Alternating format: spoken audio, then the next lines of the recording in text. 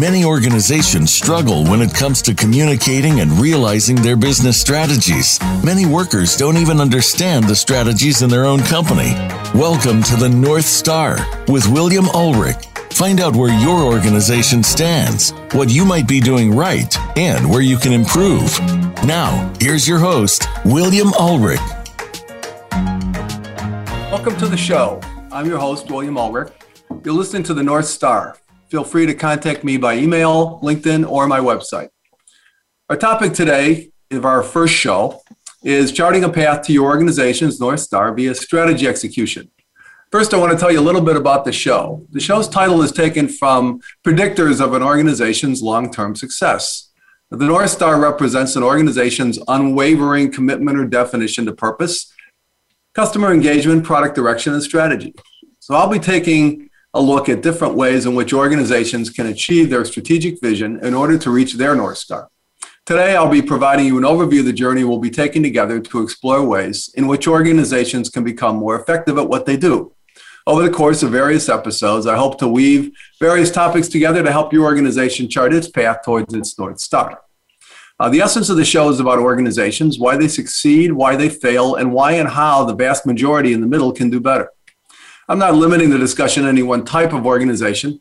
Topics I plan to cover will include or apply to organizations that are large and small, government agencies, corporations, intergovernmental agencies like the UN, non-governmental organizations or NGOs, and nonprofits. Every organization has a purpose or mission it wants to achieve. It's my hope that the discussions we'll be having over the course of various shows will help your organization move closer to achieving its strategic vision. So let me share some of my background to help frame the topics I plan to cover today and in future episodes. I began my career working with large mainframe computers in the latter part of the 1970s. I've engaged in many sides of business and technology over the decades, from planning through execution. As an active participant and later in various oversight roles, I've been in the consulting field for more than 40 years, spending most of the 1980s at KPMG before going out on my own. I've worked in a variety of private sector industries and government agencies across multiple continents, serving as mentor, author, consultant, workshop leader, trainer, and even as an expert witness. The last point's relevant because when one considers the potential legal repercussions of major business investments, it tends to shine a light on what may seem like minor off-the-cuff decisions that can send a major investment into financial, political, and even legal tailspins. Over 2 decades ago, I found that to make a sustainable and positive impact in my transformation work with organizations, I had to shift my thinking to a business-first, customer-first perspective. When I say customer, I'm referring to the people and institutions that obtain and benefit from your organization's products and services. Customers, constituents, members, and patients, depending on your business model, are the ones that at the end of the day keep you in business and allow your organization to thrive. The shift in my perspective from driving transformation from a technology perspective to driving it from a business perspective was the result of seeing major transformation efforts fail repeatedly at great financial cost, wasted resources, lost market share, and reputational loss.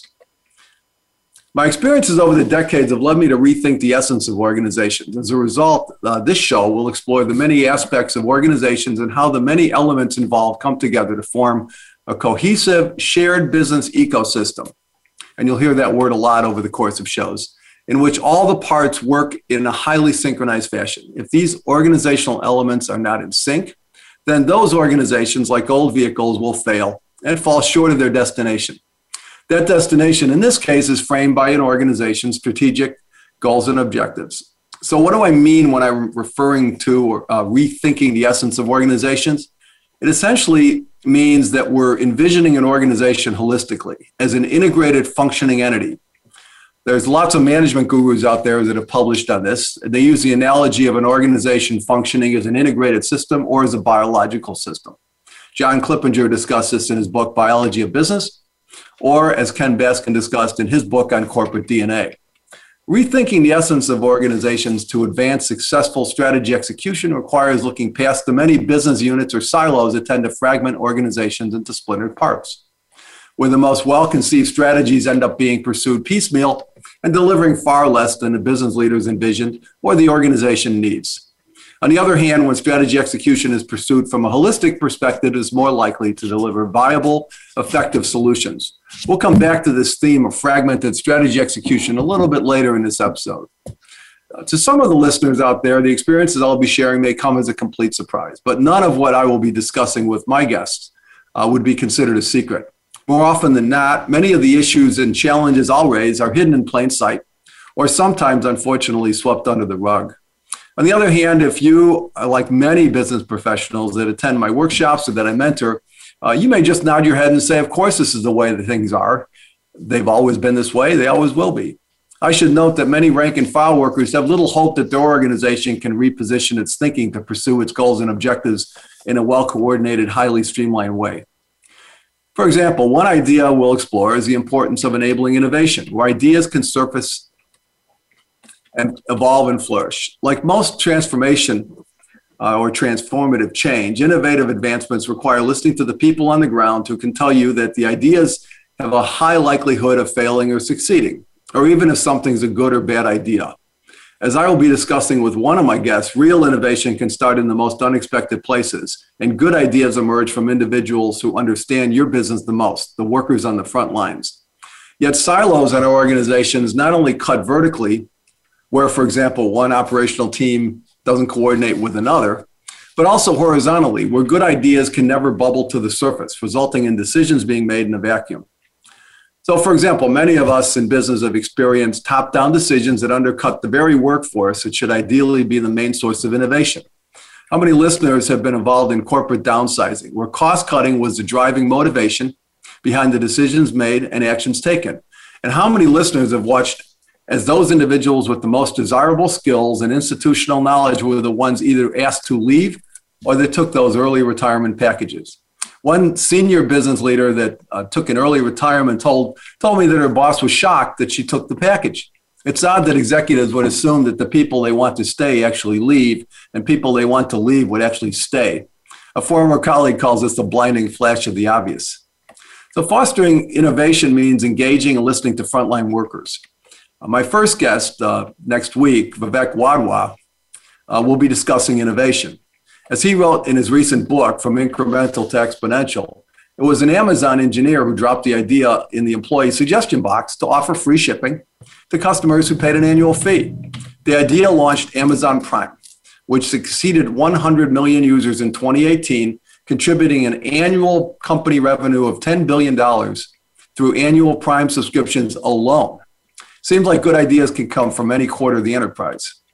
Over the decades, I've noticed trends and patterns in organizations that derail how business leaders chart their course and make progress towards their North Star.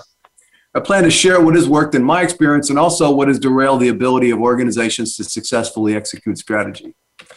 One turning point in my thinking came in the 1990s when I had an opportunity to spend time working with Dee Hock, which led to my reconsidering the nature of organizations. Dee Hock is the founder and former CEO of Visa, the credit card company most people have heard of, that he designed as a decentralized organization.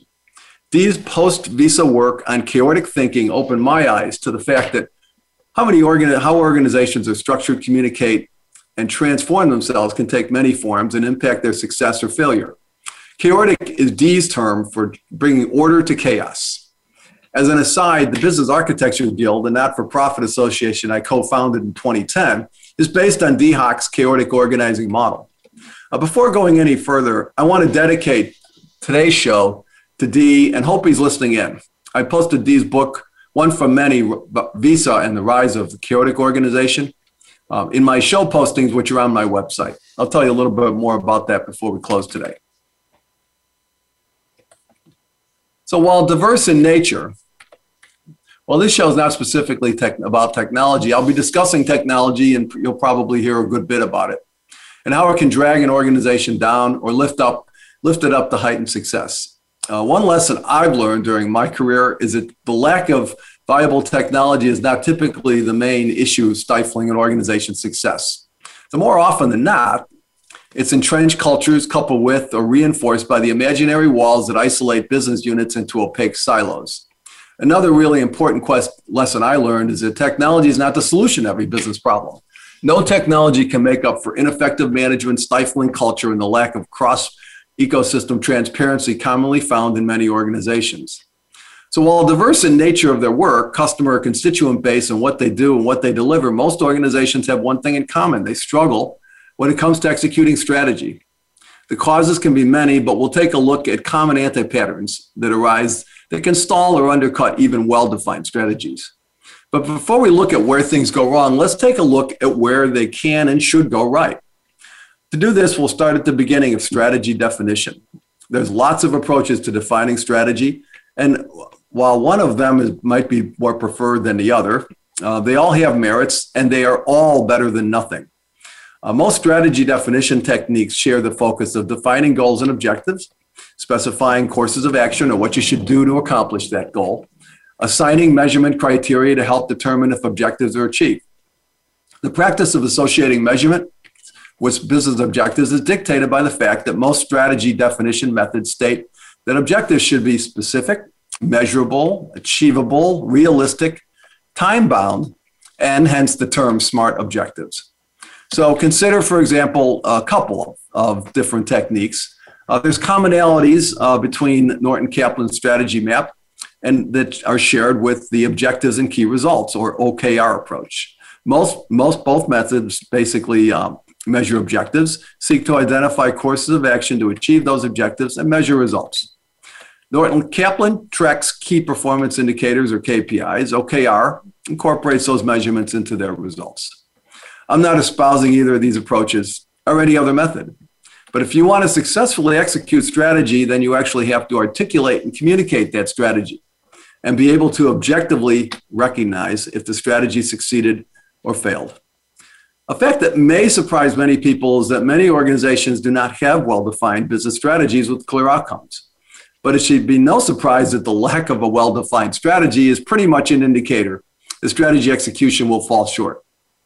And it's for this reason that everyone engaged in end-to-end strategy execution should be free to question vague, immeasurable objectives that provide no basis for determining if that objective is achieved.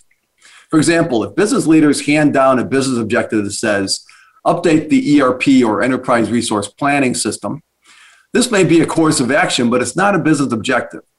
These types of dictates view the business through a narrow technology lens versus a holistic customer, financial, and value-driven lens. Some business leaders frown on the idea of questioning their strategies, especially when those questions come from individuals not in the leadership. But there are techniques for addressing the situations. So let's take a scenario where a manufacturing company executives handed down a mandate to upgrade the ERP system. The recipients of this directive, mostly director-led, questioned the directive because there was no business case. So they applied formal strategy mapping techniques to reverse engineer a set of business objectives from the mandate. The team started with the executive request and coupled it with what they perceived as objectives loosely linked to the ERP upgrade. The team derived a set of financial, customer, operational, governance, human resource, and technical objectives to bring a more holistic approach to the table. For example, one operational objective was to optimize material levels so that no more than a certain level is in stock at any given point in time. This operational objective supported the financial objective of improving asset utilization to reduce costs by a fixed amount over quarterly periods. It seems like that should be part of every business. This team then approached management and said they were seeking greater clarity on senior leadership's request. Hat in hand, they asked, do these objectives look reasonable? This humble approach to gaining clarity enables knowledgeable business professionals to refine objectives while reducing the risk of irritating your leaders. But there is one additional benefit of taking this approach to strategy clarification. These objectives might be accomplished in other ways. For example, in this one business case, the analysis might determine, or in fact it did determine, that the ERP system is not the real workhorse leaders thought it was, and that the objectives outlined by the directors could be addressed through other means, potentially saving the organization tens of millions of dollars while shortening the return on investment or ROI timeframe.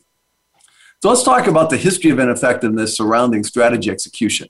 The struggles organizations face when it comes to delivering critical business strategies is not conjecture or opinion. A number of industry studies and surveys demonstrate that a majority of organizations struggle to achieve their strategic goals and objectives, which means they are falling failing to chart their path and make progress towards their North Star. The statistics I'm about to share are widely available, but that does not mean that these stats are shifting in a positive direction or even discussed in polite company.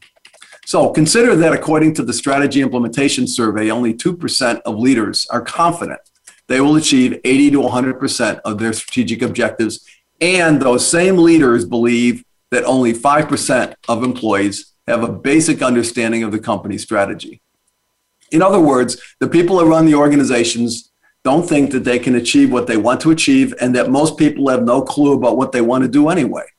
I noted earlier that a lack of transparency was a key issue, but it gets more interesting. According to PwC's Strategy That Works, 9 out of 10 business leaders concede they are missing major market opportunities. This is not a statistic any business leader wants to be associated with, but let's look a little deeper. So according to Standish Group's 25 years of software projects, successful initiatives are delivered less than 70% of the time. Yeah, less than 70%.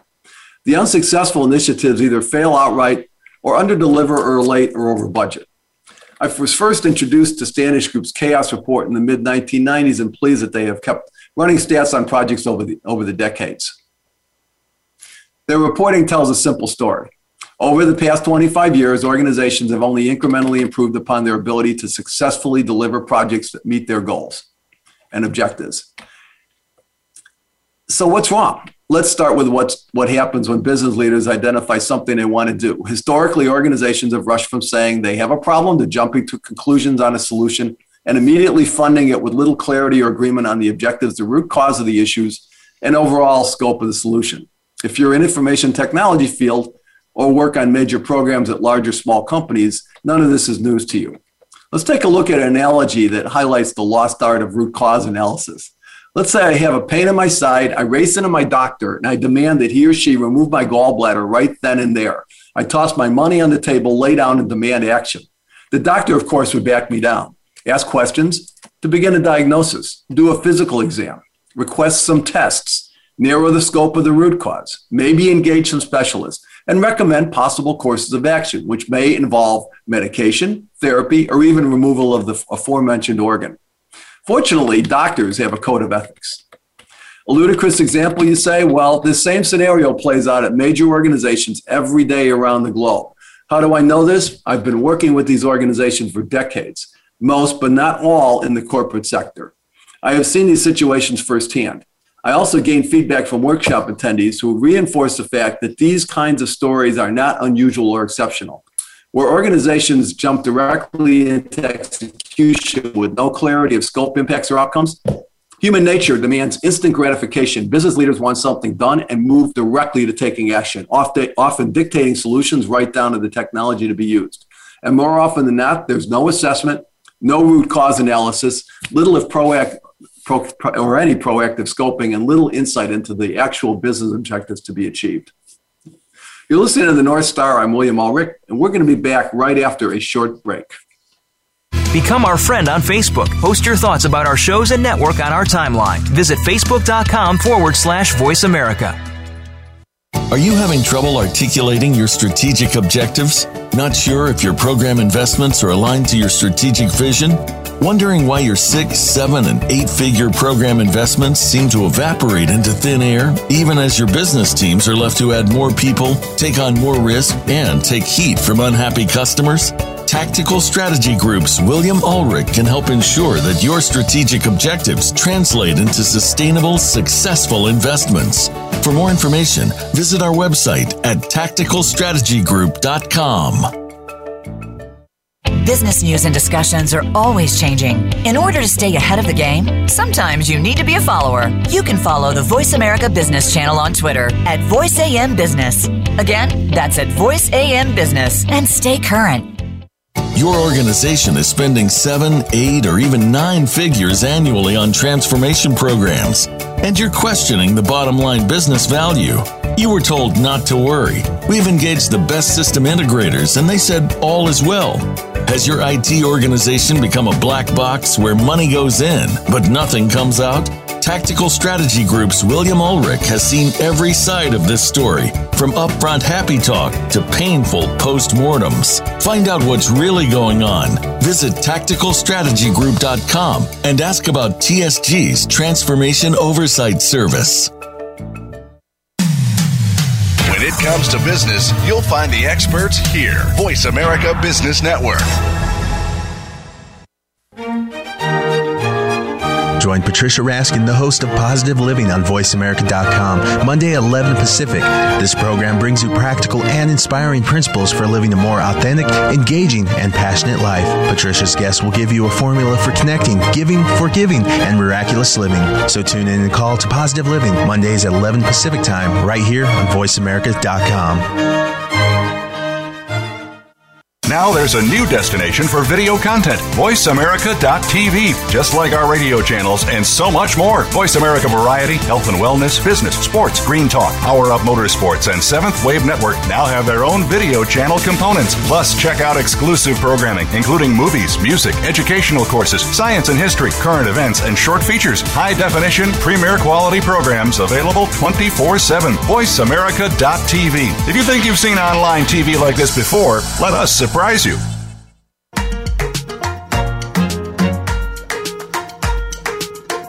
You're listening to the North Star. If you have a question or comment about the program, please send an email to wmmulrich@tsgconsultinginc.com. That's wmmulrich@tsgconsultinginc.com. Now, back to the North Star. Here again is William Ulrich. Welcome back to the North Star. I'm William Ulrich. We're discussing charting a path to your organization's North Star via strategy execution. I want to discussing the lost art of root cause analysis. So consider this medical story I was telling before a break. The next time you hear a business executive say, our strategy is to move to the cloud or dump our mainframes. Well, either or both of these courses of action can be part of a larger set of goals and objectives. Neither course of action is a business strategy. As standalone goals, they invariably translate into expensive, risk-prone, time-consuming, and complex ventures that can actually stymie or forestall real business objectives, like entering new markets, improving asset performance, or increasing customer satisfaction. Initiatives that lack clear business objectives and tangible outcomes are prone to failure that may land you right back to where you started, only $50 to $100 million poorer. The pattern of gaps that exist in unsuccessful strategy execution efforts are twofold. One being holistic impact analysis and the other being holistic business design. When business leaders skip business impact analysis or limit it to one or two business unit silos, it leads to piecemeal solutions that don't work. Impact analysis is often discovered haphazardly over water cooler conversations. Imagine, for example, the two analysts who know each other socially find out in a casual discussion that work is underway in one or the other's area, but beyond the line of sight of either. Sometimes the workers will escalate the issue, but sometimes management tells them they don't understand the big picture or they're swinging above their pay grade. Just as often as not, these workers go back to their jobs knowing the solution won't work. It's just not worth being browbeaten by management for raising concerns. In other words, it's safer in many corporate cultures to keep your head down and let the effort fail. Consider this seemingly absurd situation. I once consulted to a bank that built a system that was targeted to replace two other systems. The problem was, however, that no one ever discussed how the new system would be implemented. So business leaders brought on a second team bolstered by systems integrators and consultants to figure out how to deploy this new system. When I asked how upstream and downstream data would be consolidated and synchronized to make all this work, they looked surprised and told me I was the first person to ask that question. That system, which supposedly cost millions of dollars to build, was never deployed.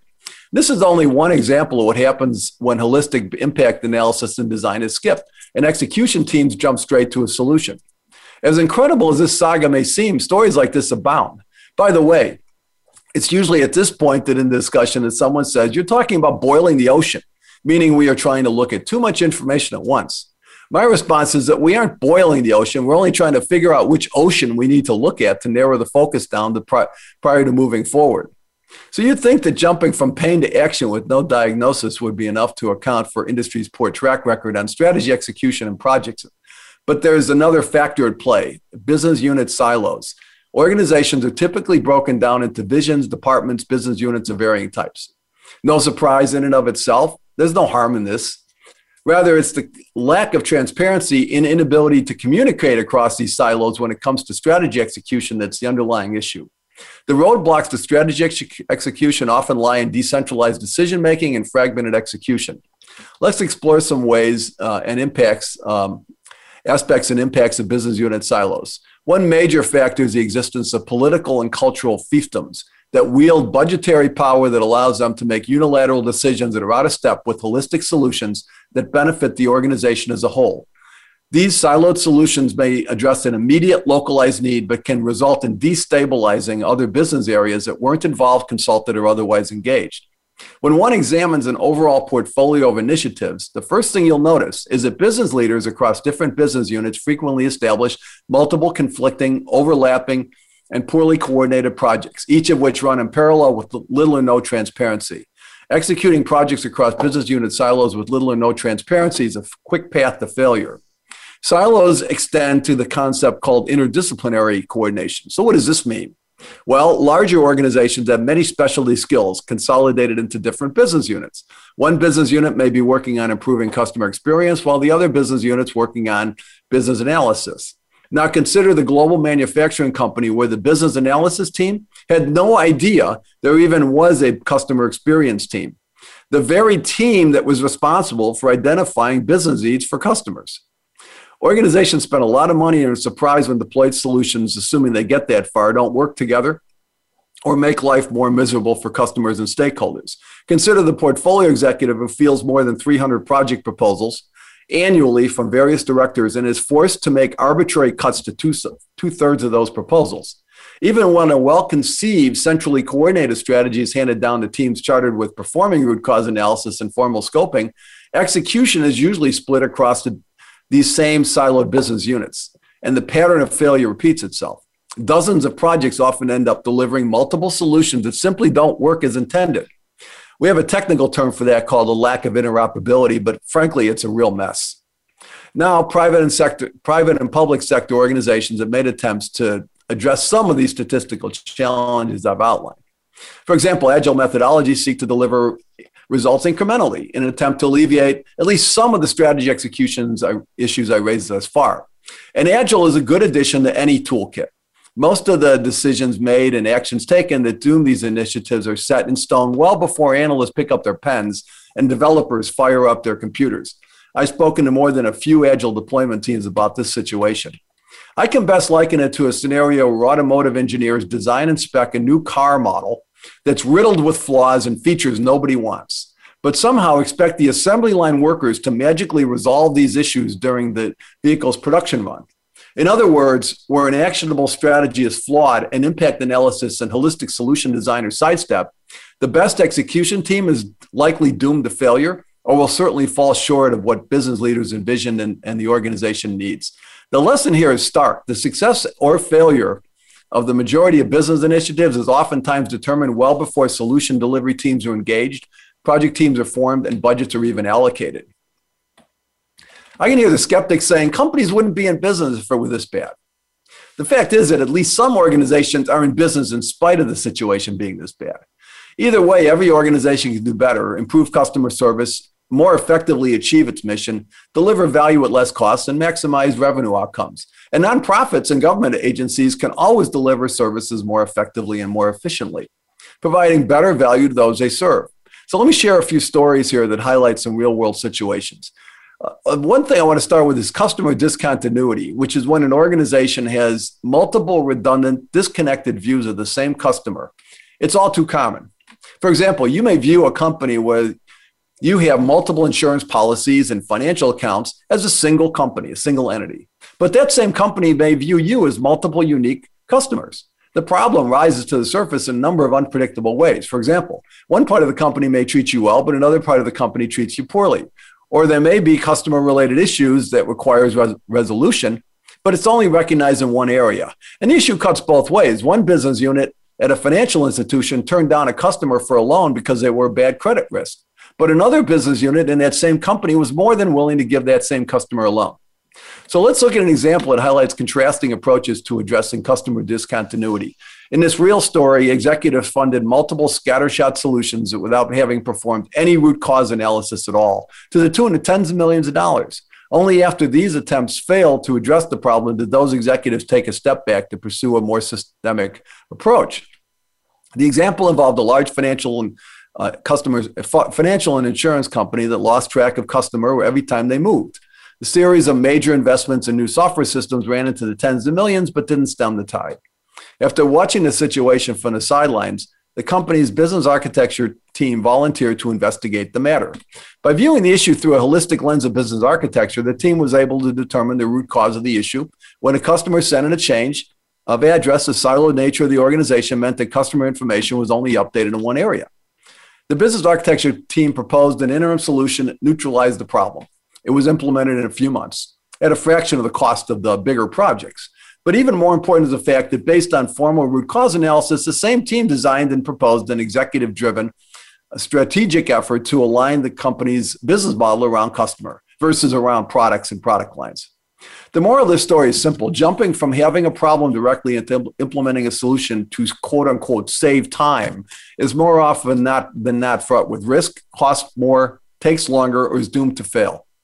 I encourage business leaders to take a step back, diagnose the root cause of an issue, formulate clear objectives to address it, determine scope through formal impact analysis, and design a solution that has a high probability of success.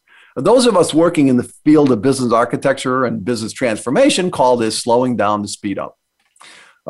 Since I mentioned business architecture, let me just give you a quick point in its role on strategy execution. You may have heard of it, but don't fully understand it or think it's something technical. The premise is fairly simple. It's a way to view an organization through a holistic lens that can be used by planning teams, designers, customer experience teams, business analysts, program managers, and yes, even technical teams. Think of business architecture like Google Maps for your business ecosystem. Planning teams can zoom out to a global view or global perspective. Impact analysis and design teams can zoom in on a given area. And business analysts and technical teams can zoom in for even greater detail. I'll be covering business architecture in future episodes, taking a look at how organizations use it in practice. Now let's take a look at another real-world example of what happens when business objectives lack clarity, but an organization moves forward with a major initiative and investment anyway. Again, true story. In this example, a large global financial institution canceled a $150 million project with nothing to show for it. Yes, I said nothing. According to the post-mortem audit, the project had no discernible business objectives, yet it was initiated and funded anyway. The particular company has a huge technology budget, but $150 million is still a lot of money. And leaders should never find it acceptable to make these kinds of investments when there's no clearly defined business objective. The initiative was doomed to fail for a number of reasons, at least to anyone who looked at the situation objectively.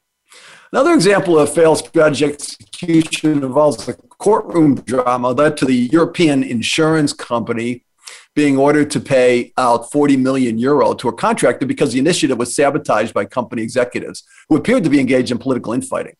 The sponsors of the effort had a technical target in mind, but again, no clear business objective. There was no driving business factor behind this. One lesson out of this courtroom case was that there's a lot of ways to ensure that an initiative fails and that any broken link in the chain between strategy setting and solution deployment can derail initiatives large and small. These stories citing failed initiatives and misplaced investments may sound like anecdotal one-off situations. They're just, one in a million. But that's not the case. The Standish Group Chaos Report found that information technology or IT organizations wasted 44% or $160 billion in allocated business funding in 1 year. This study is a little older, but I personally doubt it's a whole lot better today. Failed projects are by no means the only challenge facing organizations. Let's take a look at a few examples. A financial services firm, which was running on decades-old technology, was struggling to concurrently roll out a series of new investment funds and expand into new markets. A report to the board indicated it was due to the company's aging complex computer systems. Over time, the situation developed to the point where the only way the organization could function was to deploy more than 25,000 spreadsheets that had no centralized point of authority or governance, creating thousands of undocumented points of failure. The business executive who felt forced to deploy these spreadsheets because their computer systems would not work without them were concerned that the firm's ability to compete was rapidly degrading. A study of the situation produced a report that outlined the risks of running an organization on what was essentially thousands of unaudited points of failure. Technology executives' response to the report was stunning. They said that the business created this mess and it's their job to fix it. I'm pretty sure their customers and investors would not be thrilled if they knew this situation existed. The situation I just outlined is unfortunately not unique. A global manufacturing company was looking at an ERP system upgrade that would cost them tens of millions of dollars. The system, in theory, was supposed to be managing everything from inventory levels to financials. But when asked if there was a business case for this investment, the answer was no. They just planned to do it because the vendor recommended it. A preliminary round of discussion found that much of the functionality this system was supposed to provide was not even being used. At one point, one business leader stunned everyone in the room by saying if the ERP system failed, it was merely an inconvenience. But if their spreadsheets failed, the company's production lines would come to a halt. Another example of major points of undocumented failure. And make no mistake, these are not technology problems. These are real business risks that business people need to be thinking about. These issues are now limited to private or public sector. A government agency I worked with actually had hardware systems that were so old they had to go on eBay to find the parts. Few executives are aware or concerned about the degree of fragility in today's technology environments and the risks they pose in terms of continuity.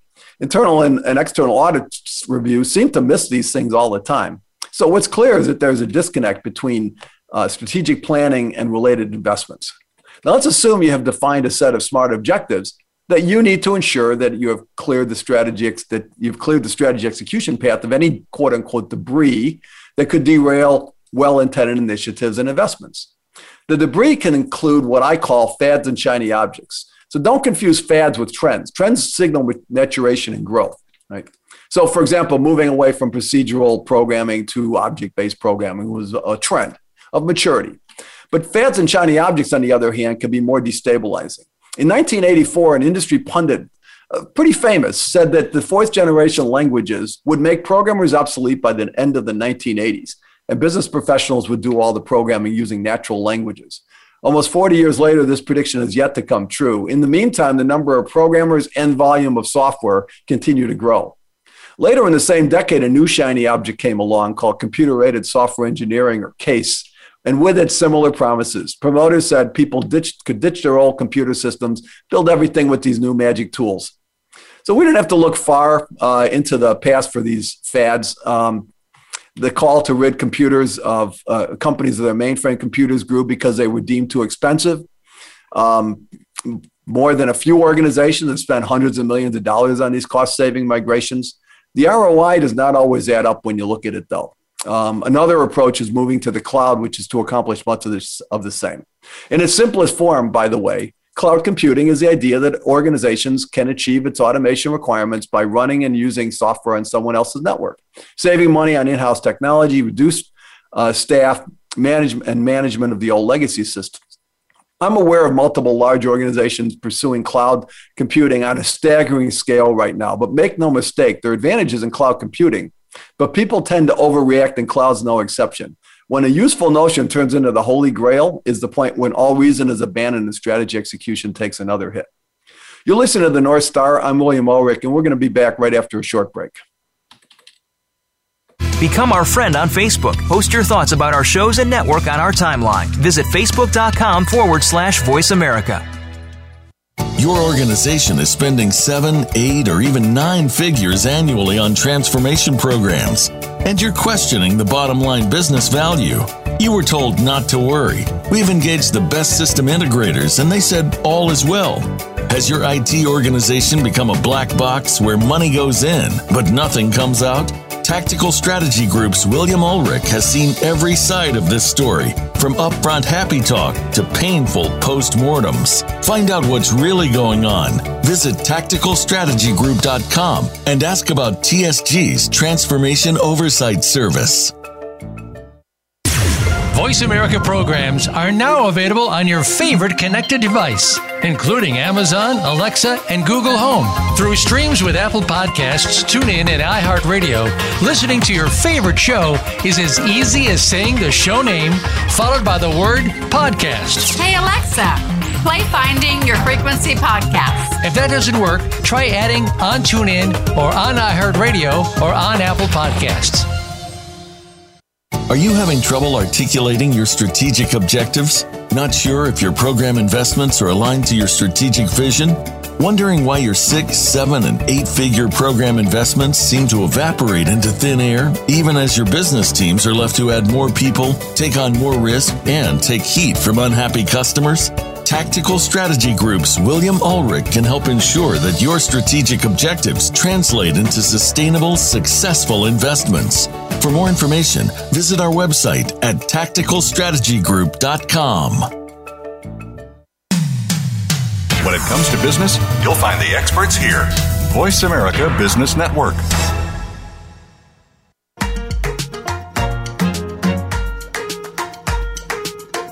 You're listening to the North Star. If you have a question or comment about the program, please send an email to wmmulrich@tsgconsultinginc.com. That's wmmulrich@tsgconsultinginc.com. Now, back to the North Star. Here again is William Ulrich. Welcome back to the North Star. I'm William Ulrich. We're discussing charting a path to your organization's North Star via strategy execution. Since I mentioned mainframe computers before the break, let me break up a couple of myths here for you. Consider that mainframe computers handle 68% of global computing workloads at 6% of the total cost. Those same mainframes handle 90% of daily credit card transactions, are still used by 44 of the top 50 global banks and all 10 of the top global insurance companies. They're resilient, being able to withstand an earthquake measuring up to 8 on the Richter scale. And one more point, they're not going away. Mainframe revenues at IBM increased year over year, 62%, with IBM's latest mainframe release in 2019. So just before you think that everybody's getting rid of them, they're still here. Business leaders should bear in mind that in many cases, these massive technology investments are being made as critical business demands are even being deferred or ignored. And when you ignore critical business demands while you're doing these gigantic projects, business professionals will seek alternative options that include hiring more people, building more high-risk desktop solutions, and going to alternative technology providers, all of which can introduce multiple types of debt that will make it even harder to effectively execute strategy long-term. To be clear, fads and shiny objects may represent viable options, but when they are viewed as panaceas that will fix everything that's wrong with the organization, they're likely to create more problems than they solve. What everyone is doing is not always right or useful. Aside from poorly articulated objectives, leaping before looking, splintered strategy execution, and the tendency to chase shiny objects, another major obstacle blocking the path to your North Star is the uncanny momentum that can turn bad decisions into runaway projects. They take a life of their own. Near the end of 2010, I worked with an insurance company that was intent on migrating its entire software portfolio to a new environment. The main driver being technical with significant budget and had little clarity of the business objectives or ROI. There are certainly viable approaches for executing these types of migrations, but based on the approach selected, it was apparent to the trained observer that the entire effort was likely to fail. The original estimate of 3 years turned into 7 last I checked. A few years into the project, I learned that the CIO and CEO had both retired, and it had already run twice its course. This classic example is a runaway project where even C-suite executives and the board of directors did not know how to stop it. It's human nature to dig one's heels in on bad decisions where throwing more money and more people at a problem seems to be an all too common reaction that compound bad decisions. And sure, organizations make bad decisions, but bad decisions can be mitigated through good planning, ongoing introspection, end-to-end visibility, and due course corrections. So speaking of course corrections, one would argue that new agile methods would prevent runaway projects, but an organization can just as easily pursue bad decisions through a series of incremental steps as it can in large chunks. Agile thinking, while good, can also undercut formal strategy execution.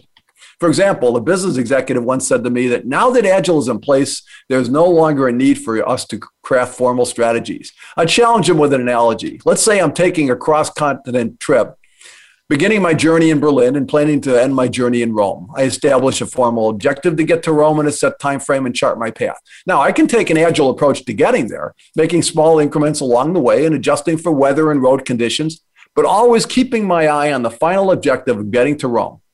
If I pursued the objectives approach, I would forego the roadmap, Just get in my vehicle and start driving. The problem is I might end up in Athens. Why? Because I never established a clear, measurable objective to get to Rome in a fixed time frame.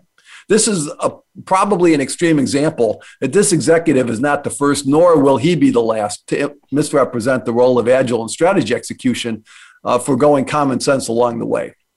So let me tell you some new insights on a road less traveled. Over the course of future episodes, I'm going to take you on a journey that spans the gamut from innovation through realization. One idea we'll explore together is the importance of creating an environment where ideas can flourish, evolve, and surface. Innovative advancements require listening to people who can tell you that ideas have a high likelihood of failing or succeeding, or even if something's a good or bad idea. I mentioned earlier that real innovation can start in the most unexpected places, and good ideas emerge from individuals who understand your business the most and workers on the front lines. One of my colleagues had a unique approach to dealing with companies where innovation was stifled from the top. He rolled out a program where executives, employee-sourced input from where the company was doing stupid things. Many suggestions came in and cost savings delivered through bottom-up driven behavioral changes were striking. So navigating towards your organization's North Star requires orchestrating a variety of diverse disciplines. And certainly we understand today there's a lot of them out there. And my guests and I will be exploring many of these disciplines in future episodes, putting them all together into a cohesive way of thinking. The guests will include a series of experts, cross-section of fields, some well-known, some less so. While topics will vary, our discussions will weave them together under the overarching theme of maximizing the value of major investments in strategy execution. I want to give you a flavor of some of the guests that I'll have in upcoming episodes. So next week, I'll be discussing innovation with Vivek Wadhwa, internationally known researcher, author, and distinguished fellow at Harvard Law School's Labor and Work-Life program. Vivek has authored a number of books, with his latest being From Incremental to Exponential and The Driver in the Driverless Car, which offer global perspectives on innovation and includes the role of AI and related technology advancements. Following week, I'll be speaking to an author and management theorist and futurist, Stephen Heckel, on the adaptive enterprise and what it takes to become a sense and respond organization. And at no time in our history has it been more important for organizations to become more adaptive to change. We'll be discussing managing organizations like adaptive systems as a basis for being able to respond to dynamic, increasingly unpredictable business environments. One challenge in setting strategy is how to align customer revenue and cost-driven strategies with broader societal and sustainability considerations. Consider the growing popularity of the triple bottom line, which suggests that economic, social, and environmental factors collectively represent the true measure of success. To that end, I'll be speaking with Walter Stahel, who has been influential in developing the field of sustainability on the circular economy. The focus will be on how organizations can align their strategic goals and objectives with the growing need to transition to the circular economy. The initiative successes and failure rates I cited earlier in this episode are gleaned from, among others, decades of research from Standish Group. So in a subsequent show, I'll be dedicating an episode to examining this research with Jim Johnson, founder and chairman of the Standish Group, hoping to gain some insights into mistakes to avoid and best practices to emulate. An important aspect of any strategy is the concept of risk. In order to give risk management its due, I'll be interviewing two experts in enterprise risk management. Sim Siegel, who consults on the topic and is founder of Columbia University's MS program in enterprise risk management, and Jim Gilligan, former CEO of Blue Cross Life and founder of Nexus Risk Management. To ensure that our discussions remain grounded and do not get caught up in theory, I'll be talking to real-world practitioners responsible for executing strategy. To that end, I'll be speaking with two business architects from the financial services industry. They'll share their experiences in leveraging business architecture to advance their corporate strategies. Another area I'll be exploring in an upcoming episode is how organizations define and automate work, particularly as work is increasingly being performed by intelligent systems and robots. The question I plan to raise is simple. Do organizations need to rethink how they define and automate work? To get answers, I'll be interviewing two co-authors of a book titled Mastering the Unpredictable. One aspect that seems to have gotten lost in the endless pursuit of shiny objects is that organizations, large and small, rely on accurate, consistent, high-integrity information. There's no time has the criticality of high-integrity information been more important than now, as organizations seek to deploy more and more cognitive technologies where bad or missing information can spell unpredictable, problematic results.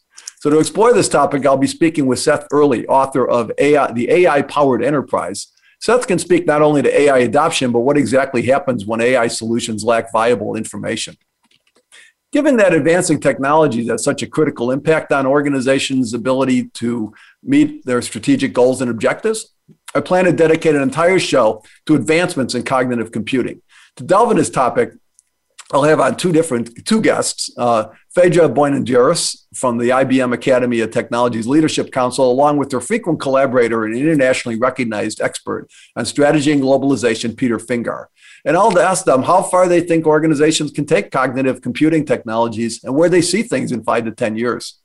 Future episodes will continue to advance our discussion on strategy execution with a strong emphasis on execution. There are a couple of areas in particular I plan to explore, with one being around the questionable assumption that we are doing a great job building new software systems today, and the other around what do we do with our existing systems. So on the first topic, I plan to have an author and longtime practitioner to discuss why we may be using 21st century technologies to implement 20th century software designs. I plan to explore the question of whether or not we are simply recreating the same legacy software morass we are stuck in today. And if so, how does industry change course and reverse that trend? On many people's least favorite topic of existing software systems, I'll be exploring practical and realistic approaches for transitioning 20th century software portfolios to 21st century architectures. In particular, my expert guests will revisit the shiny object syndrome that appears to have captured the minds of business leaders in recent years, where inexpensive technology migrations can address the business challenges that stem from decades of layering layer after layer of complex technologies on top of each other. H.L. Mencken once said, for every complex problem, there's an answer that is clear, simple, and wrong.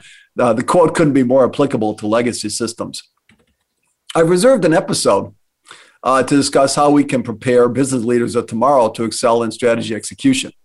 For that effect, I will be talking to academic leader on the evolution of MBA programs to do just that. But there will be a course of more episodes. And essentially what I want to be able to do is to weave together a lot of these different stories and a lot of these different skills and knowledge and disciplines. And I think it's really important because people today don't really have a complete end-to-end picture of strategy execution. We know the pieces. There's skilled people in setting strategy. There are skilled people in doing program work. There's skilled people in doing development work. There's skilled people in doing business design. But the parts don't always interconnect. So what I want to talk about is not just all these important pieces and where you may be doing things that, frankly, may be ill-advised, but how to bring them together. Right. So what I want to really say is the strategy execution at most organizations is really fraught with challenges, and they can undercut the best ideas and the best of intentions. And way too often, business leaders who set strategy don't realize that the chain reaction execution of those strategies may send their many rows of dominoes in wildly different directions. Whether it's people, culture, methods, or technology, I plan to cover the topic if it furthers our quest to improve strategy execution. So before we close out today, I wanted to let you know that I've posted all book, article, and other content references, including those statistics I cited previously, mentioned in this episode on my website. So if you check out the North Star Radio page tab at tacticalstrategygroup.com, you can find the contents for each of the shows that I'll be doing. So next week, I mentioned earlier, I'm going to have on author, researcher, and widely acclaimed Harvard fellow Vivek Wadhwa. He's interviewed globally on a lot of different types of things, and you know, I'll try to go to the list a few of his awards, but you can always go to the show page and get more information on next week's episode. So it's important to just keep in mind we're just starting our journey. We're going to bring a lot of pieces together. We'll start with innovation, and we'll work our way through and sort of circle through and make all the pieces to try to fit. There's going to be a lot more coverage after the topics that I mentioned earlier. And I would just remind everybody that we've been talking today about charting a path to your organization's North Star being strategy execution. And if you have any questions or you want to contact me, you can do so by email, LinkedIn, or at my website. Again, you've been listening to the North Star, and I'm your host, William Ulrich. And you can contact me by email, again, or LinkedIn, or at my website. I'm really happy to hear your comments, questions, and thoughts, especially for future shows and future people I'd like to interview. So I want to thank you for joining me today. I'll talk to you all next week, and I look forward to expanding and exploring this conversation down the road. Thank you.